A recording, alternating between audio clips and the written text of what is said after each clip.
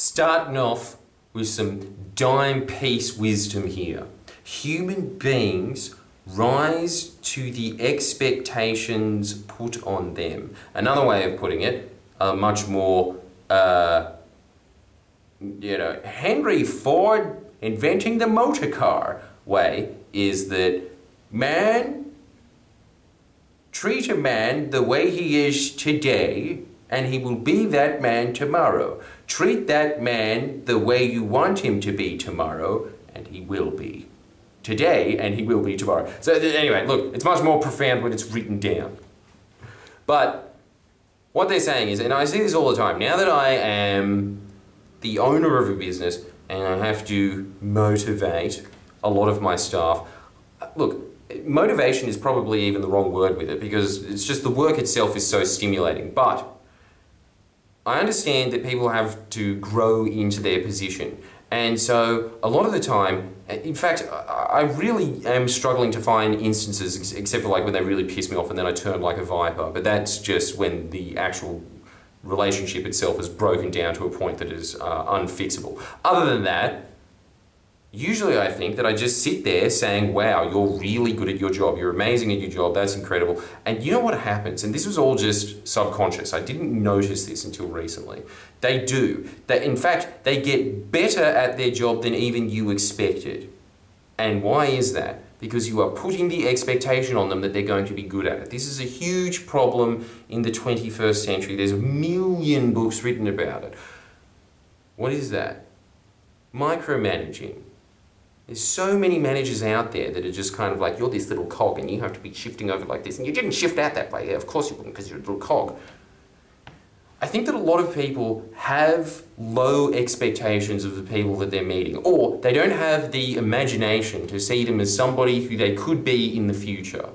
And so they sit there and they keep reaffirming who they are today. And the great thing about being a leader is it's all about vision.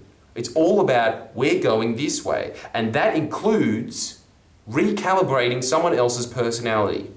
So if you just keep reinforcing to someone over and over again that you're this, you are this.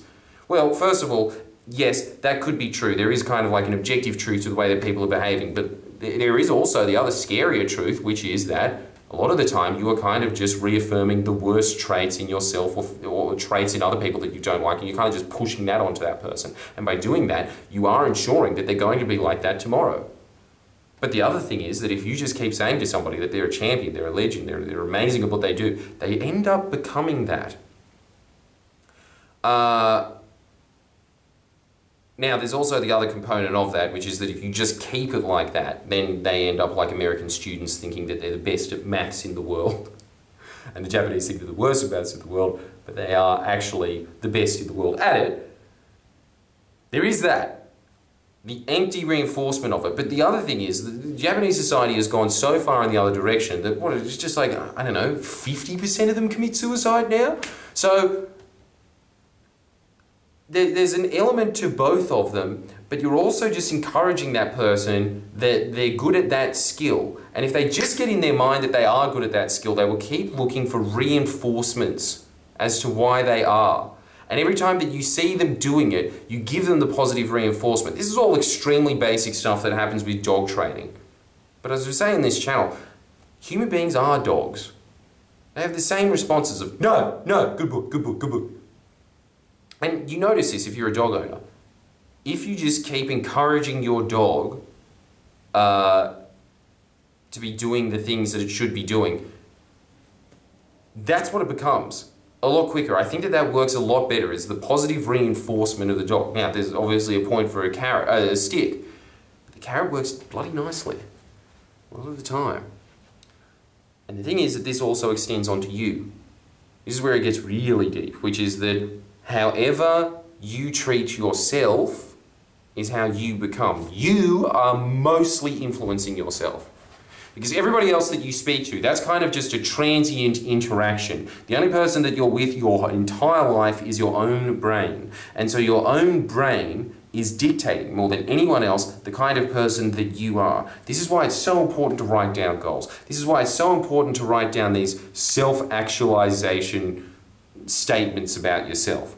where you want to be at the end of the year, where you want to be at the end of 10 years, and not even just where you want to be at the end of 10 years. We're talking about intellectual goals. We're talking about the type of person that you want to be. Because when you are writing down those things, you're giving yourself a map, and you're moving towards that direction. And then, actually, there's a really good book, Atomic Habits. They have this point in it that is just like every action that you take is a little vote. It's kind of a veto, or it's a vote to move ahead in the habits that you want to be taking in life, and habits lead to the person that you are going to become. Remember that old saying that it was just like, sow a thought, reap an action. Sow an action, reap a habit. Sow a habit, reap a character. Sow a character, reap a destiny. That's the way that it moves up in life. It's extremely insightful for somebody that I can guarantee you did not have the insights into psychological behavior and all the studies to go with it that they could definitely draw on in Atomic Habits. It was just some guy that was just, I don't know, again, he probably just invented pants that have those little overall buttons. That guy came up with that. And pretty much what happens with human beings is they just try and stay at the expectations that they have of themselves. This is why, in general, Asians are a lot more studious than white people are, because there is that expectation set on them by their peers, by themselves, by society, that they should be studying hard. And so they do end up studying hard. It's purely because of that. You will see it with all kinds of parents. If you go to trailer trash houses, how often is a trailer trash person just reading? If you go to an upper middle class household in the North Shore and both parents are doctors, do you think that that kid's going to be studying more? Now, a lot of the time they might just be acting out because the doctors aren't there and they're just like, here's money in exchange for love. And they're never there, and so then they just become a complete rebel doing extremely rebellious things like egging grandmas. Which, let's be honest, is funny. But they, on average, how much rarer is it that in the trailer trash household that kid is studying? The expectation for them to study isn't there. But the thing is that you can put those expectations on yourself. That's an important point for you to notice. So what are the expectations that you have for yourself? Are they low? Are you constantly trying to mollycoddle yourself and saying, oh, the reason I suck is everyone else's fault, not mine? That's an expectation. Because a lot of it, I always had that expectation on myself. I constantly had it of, I do not want to be here with these other loser comedians. I want to be moving ahead of this. I expected more. I can say exactly the same thing about Neil Kolhatkar. He expected more. But the other ones don't. I think that they actually do expect that lifestyle. They like being enamored by this hipster trying to make it comedian. So that becomes their identity. A comedian that's constantly trying to make it. Whereas we had the expectation to make it. So we did. Might have been longer or shorter given on the advantages of technology. I'm not dismissing a lot of these other variables that exist in there. But just you having the expectation to make it. Even when it came to concentration camps. The prisoners of war that expected to get out of there had a much, much higher survival rate than those that expected to die there. You get what you expect in life, and you will raise to that standard. So, if you don't like your life at the moment, raise the expectations of what your life is going to be. If you like your life too much, lower those expectations. You'll meet them. It's always the same thing that like a lot of people report when they get out of the military, because obviously the military would have to be the most disciplined profession there is. And so they have exceptional habits when they get out. You know, waking up at 4:30 in the morning, doing 1,000 sit-ups a day, all that kind of stuff.